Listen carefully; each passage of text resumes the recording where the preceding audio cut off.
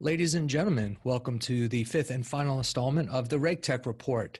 This is a report brought to you by our friends and supporters at Compliance Ease. My name is Jacob Gaffney. I'm the editor-in-chief of Housing, where I have a very exciting show for you today. I have joined with me Brian Fitzpatrick, the CEO of LoanLogics. How are you, Brian? I'm doing great. Thank you. Thank you so much for joining us. We've in earlier reports, we've talked about the importance of Regtech, simply by defining it. Tell us a little bit about what you do in your role as CEO and how Regtech kind of impacts your day-to-day, please. Sure. As Chief Executive Officer of LoanLogics, I really oversee the strategy and direction of the firm to ensure that all of our products are meeting the goals of our customers, to make sure that I manage well the culture of the organization so that our employees are happy and serving our customers well towards our vision of automating the industry Regtech. And really what that means is we are the red light, green light of the mortgage industry relative to solving all the complex issues related to producing quality loans throughout the process. Excellent, excellent. And how long have you been talking about the digital mortgage? Well, it's funny. The digital mortgage seems to have been talked about really over the last few years, 4 or 5 years. But when you look at it from the back end perspective, the e-closing, if you will, digital mortgage has been talked about since I've been in this industry. So that's been a long time now, over 20 years. Wow. That's the challenge, I think, is that there's been a lot of talk about it, but not much happening around it. Well, why hasn't it come to fruition yet? I mean, I agree with you. It's there's a couple of topics in our mortgage finance industry that, despite going to conference after conference and panel after panel, the subject never really seems to change in terms of its forward outlooking kind of perspective. And the reason why we're having you on the show last is we wanted to get that forward look, and hopefully you can give us a little bit of something to look forward to. But let's start by that. Why hasn't an end-to-end digital mortgage come to fruition yet? Well, first of all, everybody's focused on what I call the bookends, the front end and the back end of the digital mortgage. And there's companies doing great things. So my comments about this not coming to fruition is no insult on some of these great companies, but it really talks about the lack of full automation end to end from a true automation and regulatory technology perspective. So I call the bookends the fintech companies, great companies that are creating great front end experience. And also there's now these back end companies working on the e-mortgage or the e-closing documents. But what's been created is what I call the digital divide. That's the true process in the middle, and it's the most complicated part of the process. A borrower really doesn't care how good you look on the front and how few documents you have to sign on the back if the middle of the experience was an absolute nightmare. And, I often talk about this at conferences, and I always show a picture of a duck. And the top of the duck looks very, very serene. Under the water, that poor duck is paddling like crazy just to keep up. And that's really a good analogy of what's going on in the back office that's creating a lot of friction for the actual lender and the borrower, and why we're not realizing the true promise of a digital mortgage.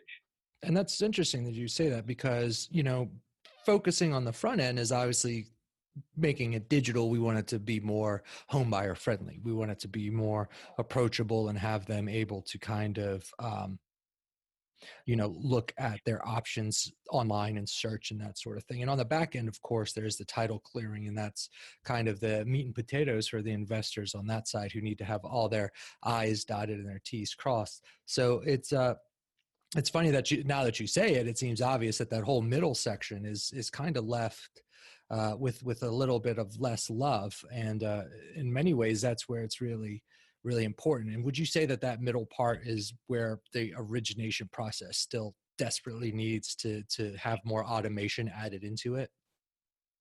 Absolutely. That's absolutely the key. And the reason why I don't think anybody's really done anything about it is because it's really, really hard to get right. But there is a path forward on it. But that is the most critical part, that origination process. Okay. And so let's get a bit more specific about the parts of the origination process. Do you see Regtech playing a role in either, eliminating spreadsheets or any of those other kind of onerous data forms that humans often can kind of, get tired of when they're going through and making errors? And do you see that Regtech has a role in making the larger digital mortgage reality? Yeah, not only does it play a role, it is the answer. And Okay. this is where the biggest efficiency gains can be made. This is where you have to start with getting the data right. The biggest problem in this industry, this is nothing new, has been about bad data, has been about lack of data quality, which creates the inability to create automation in the downstream. It's like the integration standard is, if you put garbage in a data integration, you're going to get garbage out, right? Mm-hmm. Same thing happens with automation. So it requires that you verify and validate data from the very beginning. Now the industry is talking about all these great things about getting data from the source, and that's wonderful. That's part of the solution. But that data is not solving the whole challenge. You've still got to get data out of documents. And what ends up happening is people get micro-focused on one document or one piece of information, and they forget to validate and verify that information across multiple sources. So what ends up happening is a whole bunch of work gets done off of bad data, and that work then carries through even outside of the loan origination system. I can't tell you how many spreadsheets we come across that, the lender is calculating income with an income spreadsheet outside of the loan origination system. Now, here's the problem. If they got the data wrong that's going into that spreadsheet, then the data that's going to come out of that spreadsheet and get entered into the loan origination system is going to create bad results. Mm-hmm. Not only does it create bad results, but now you have a complete lack of transparency of what data was used and how it was used in the process. Nobody can see it because it Yeah. was done outside the LOS. So the LOS always talks about being the single source of truth, which they're not. They are the system of record, and I will give them that. But they are not the single source of truth until you can actually get to the validated and verified information and then use that to automate primarily the entire underwriting process in the middle. And that's where everything gets hung up, in the underwriting process. So that's very, very key. And Regtech is going to play a big role in automating business processes, automating rules through rules engines, and then also using artificial intelligence and robotic process automation. A lot of people talk about those words.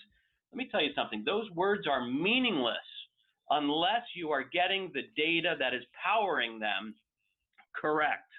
An RPA, or robotic process automation, or AI means nothing if the data is not validated, verified, and utilized to its greatest extent to get to the true representation of the truth and automate those processes. That's RegTech, not FinTech. So you see Regtech as being able to usher this huge demand for data into the mortgage industry. When you describe the spreadsheets and you described all the information that gets picked up and processed and unified and put together into a single mortgage document, and you multiply that times how much, you just created a huge picture, Brian, of just a great demand for data. I mean, it sounds like the mortgage industry is just going to be front and center with being able to deal with these huge amounts of data, whether it's through AI or whether it's through bots, whether it's through any of these different types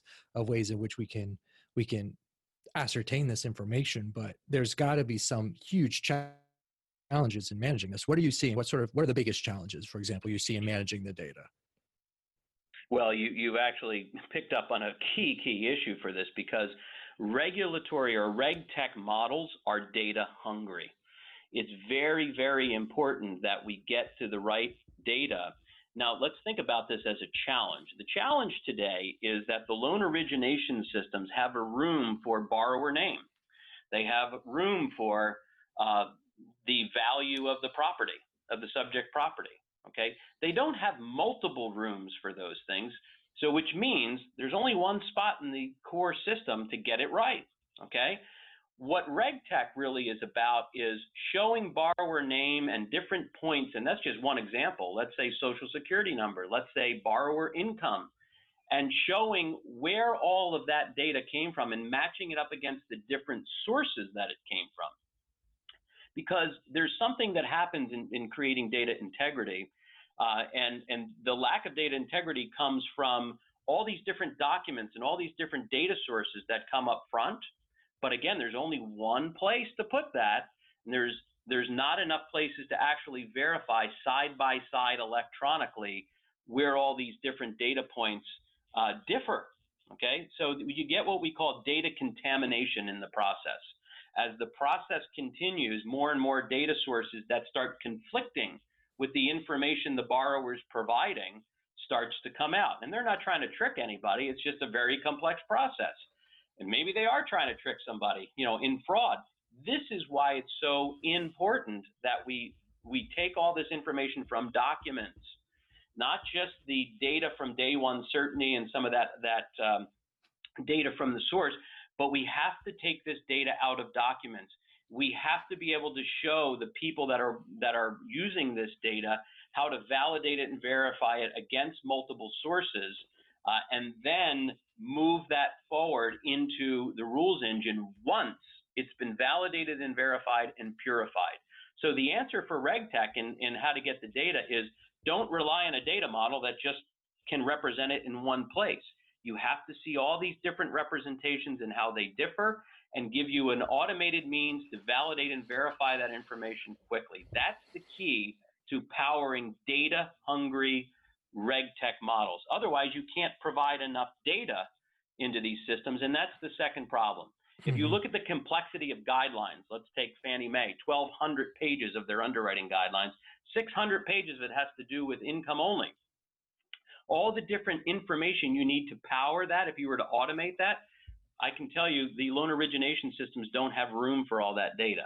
So it's going to take a different data model, a more canonical or all-encompassing data model to validate and verify all of this information. That's the key to powering true Regtech automation in the future. So just so I'm following you correctly, that this information, the way you described using some pretty scary things, talking about data contamination, the lack of validation that comes up with it, it sounds like, and correct me if I'm wrong, but it sounds like you could actually use Regtech, that you could actually use Regtech to ensure the quality of the data, and that kind of addresses, if so, that would kind of address those contamination issues, it sounds like, and somehow make loan quality, the entire management process, more efficient, that sweet middle spot. I mean, am I completely off base, or do you think that Regtech can No, that's Regtech. Okay. Well, tell us how can it do it? I'm so curious. I want to hear a bit more. Well, how it can do it is, let's talk about the amount of data that comes out of a loan file or loan documents. We've grown up in this industry, we've grown up around the application, the uniform residential loan application, or, the 1003, if you will, right? So that's your data. That's the data you're supposed to get to go into the file. And loan origination systems said, okay, that's the data model. But there's so much more that is used to calculate income, for example, to validate lapses in employment, okay? So there's a whole bunch of information that is required in the actual analysis of that data. So in order to get the information necessary to automate the analysis, you have to go above and beyond the traditional data standards of the actual document itself. This is all the information that you're getting to validate and verify that isn't asked necessarily on the 1003, but it's information you need to power. So how do you get it? The same way you get it from the borrower. You ask them and they provide documents to you. That's called the credit file, when they give you that information. When they give you bank statements, for example, that's a great example. Is there a place in your 1003 to put all your bank statement information? No, but you need that data. So where do you put that data? Well, you've got to put it somewhere so you can validate it against what they told you. So if they said they had $20,000, which they put on the application, that was in their bank statement, you have to be able to have a place to validate it against the actual amount in the bank statement. So there's a great example of, but you have to see it side by side, and the system has to tell you there's a difference here, time out. So that's just a great example of where you've got to be able to get this data, house this data, and utilize that data to actually cross-validate and automate to validate, verify, to create what I call purified information. The right answer is the purified data that goes into calculating the rest of the decisioning model that should be automated. And when you when you move over into the correspondent loan acquisition space, and this is an area that we haven't talked much before in earlier Regtech Report podcasts, but now that I have you on the line, I'm just going to put you in the hot seat. When we go into the correspondent loan acquisition space, then you have a couple of other issues that need to be addressed in terms of scalability. Cost is the big issue now for everyone, not just the correspondent loan acquisition space. But let's talk about the potential for Regtech to address those two issues as they face the correspondent loan acquisition space. Well, actually, it's a great example of where I think traditional fintech has failed. Okay. What's happening right now is a lot of correspondent lenders are utilizing loan origination systems to automate what is truly a loan acquisition process. It's not a loan origination process. The loan has already been originated. Okay, somebody already originated and is now selling it to an investor. So now the investor's job is to do a due diligence review or a loan acquisition validation of the actual documents and data and the underwriting that's already been done. It's a trust and verify exercise. So what's happened is, because the loan origination systems were not designed to actually interrogate a closed loan, companies have had to build lots of spreadsheets around the process. We see this all over the country. We see lenders with anywhere from 10 to 45 different spreadsheets in the process that surround the loan origination function, because they have to ask all sorts of questions that the loan origination system was not designed to ask. They also have to interrogate a closed loan file, which means about 700 pages of documents, anywhere from 150 to 700 pages on average, that has all of this information that has to be validated and verified. So what people have done, just like they've done on the origination side, is they've outsourced a lot of these activities. And that is a wrong approach. What they really need to be doing is automating first, and then taking the results of that automation and working exceptions through outsourcing functions. So we believe in automate first, whether it's in the origination process or whether it's in the correspondent process. And that's critical, because what we've been able to do and see is we can take those spreadsheets, eliminate them, and automate 85% of the pre-funding due diligence just by taking data out of those documents, cross-referencing them, automating the validation and verification, and then driving the downstream rules that answers the questions that somebody else would otherwise have to stare and compare. That's Regtech. That brings automation at center. That actually shows in transparency of how the decision was made, what data was used, how it was validated, verified.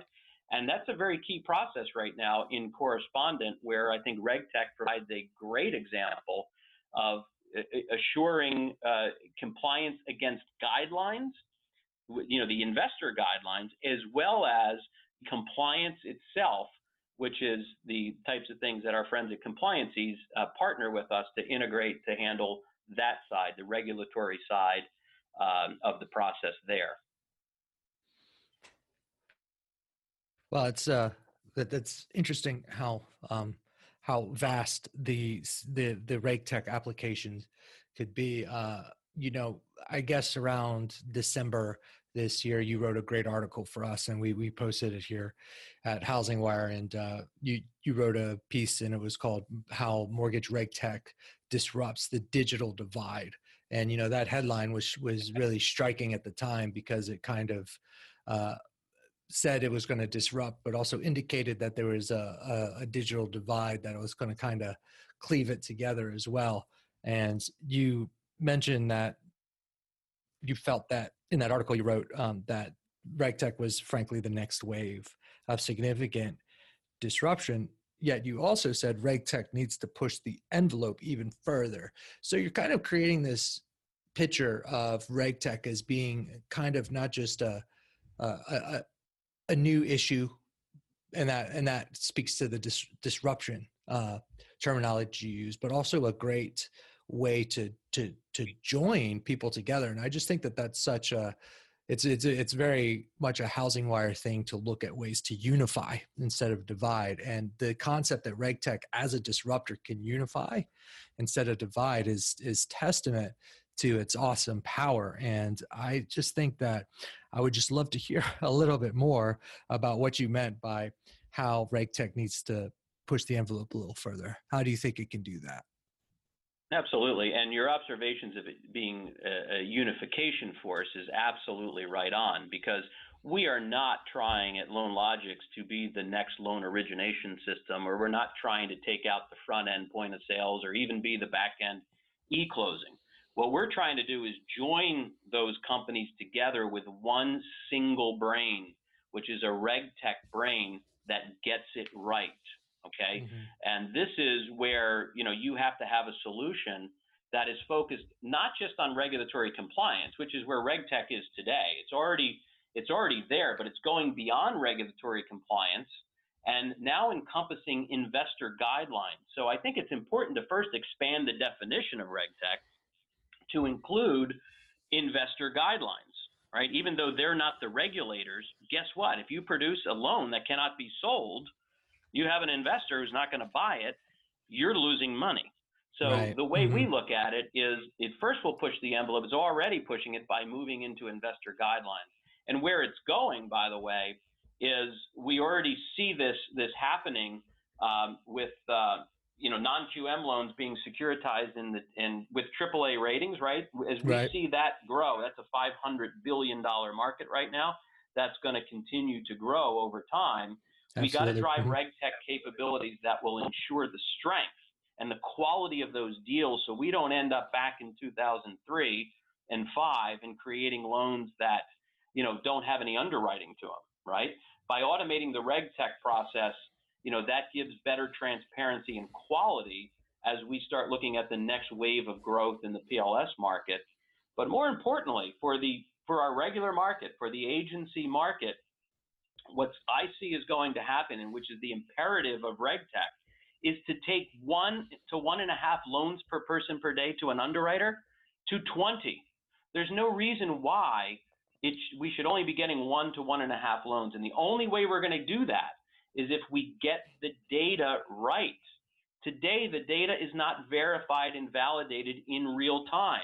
Mm-hmm. Where does that happen? It happens in the back end after the quality control people are telling you already made a mistake. We've got to move quality in line as the loan is being produced by getting verified, validated information real time, so defects don't proliferate through the process. We stop the defect from happening to begin with. We create consistency, and consistency is lacking today. So, for example, you could have 5 different underwriters writing the same loan, and they're going to interpret something in the guidelines 5 different ways. That creates a problem. That creates quality problems in the industry, and RegTech needs to take that human error away by standardizing the way that a loan is underwritten through the machine.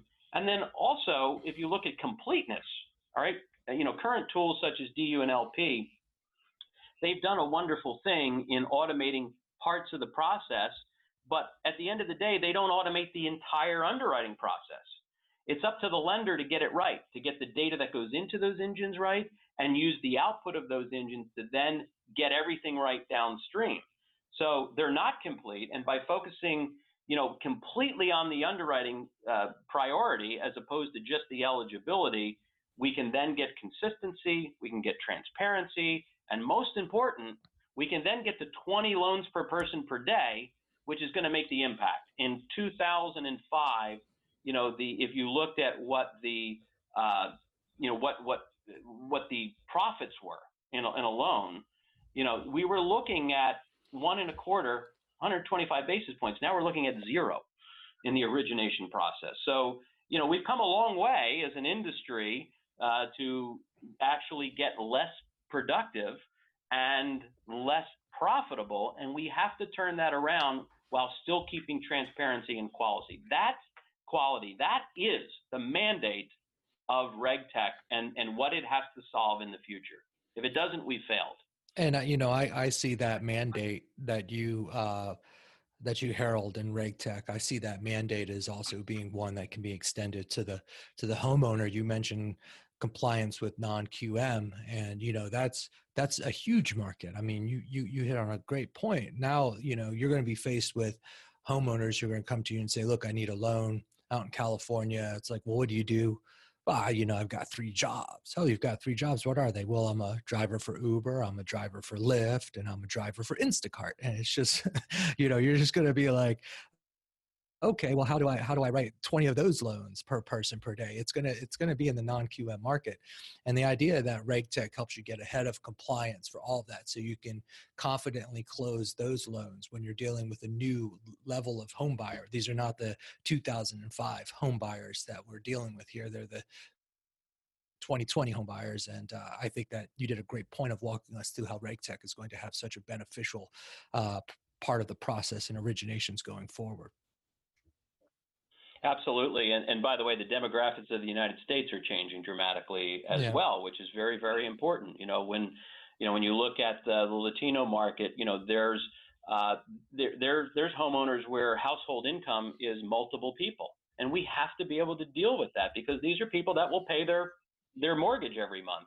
Right. So, as the demographics change, as the millennial comes into the market, as people who can't refi today, because of the strictness of the current guidelines, but they will pay if we get the actual credit policies that can serve them. We're going to see more than just chocolate and vanilla underwriting guidelines, which will drive the Regtech imperative even more important to get it right and automate the process as we start to expand those guidelines to be able to meet the changing demographics, dynamics of all of the borrowers and consumers out there that have traditionally been locked out of the credit market. Wow, that's great. This has been a wonderful, wonderful podcast. Ladies and gentlemen, we asked Brian Fitzpatrick, the CEO of LoanLogics, what the next wave of significant disruption would be, and he has answered for us very, very succinctly. I want to thank you for coming on the show, Brian. Again, my name is Jacob Gaffney. I'm the editor-in-chief of Housing Wire. This is the Regtech Report, a podcast series brought to you by Compliance Ease. Brian, thank you so much for your time today. Thank you, Jacob.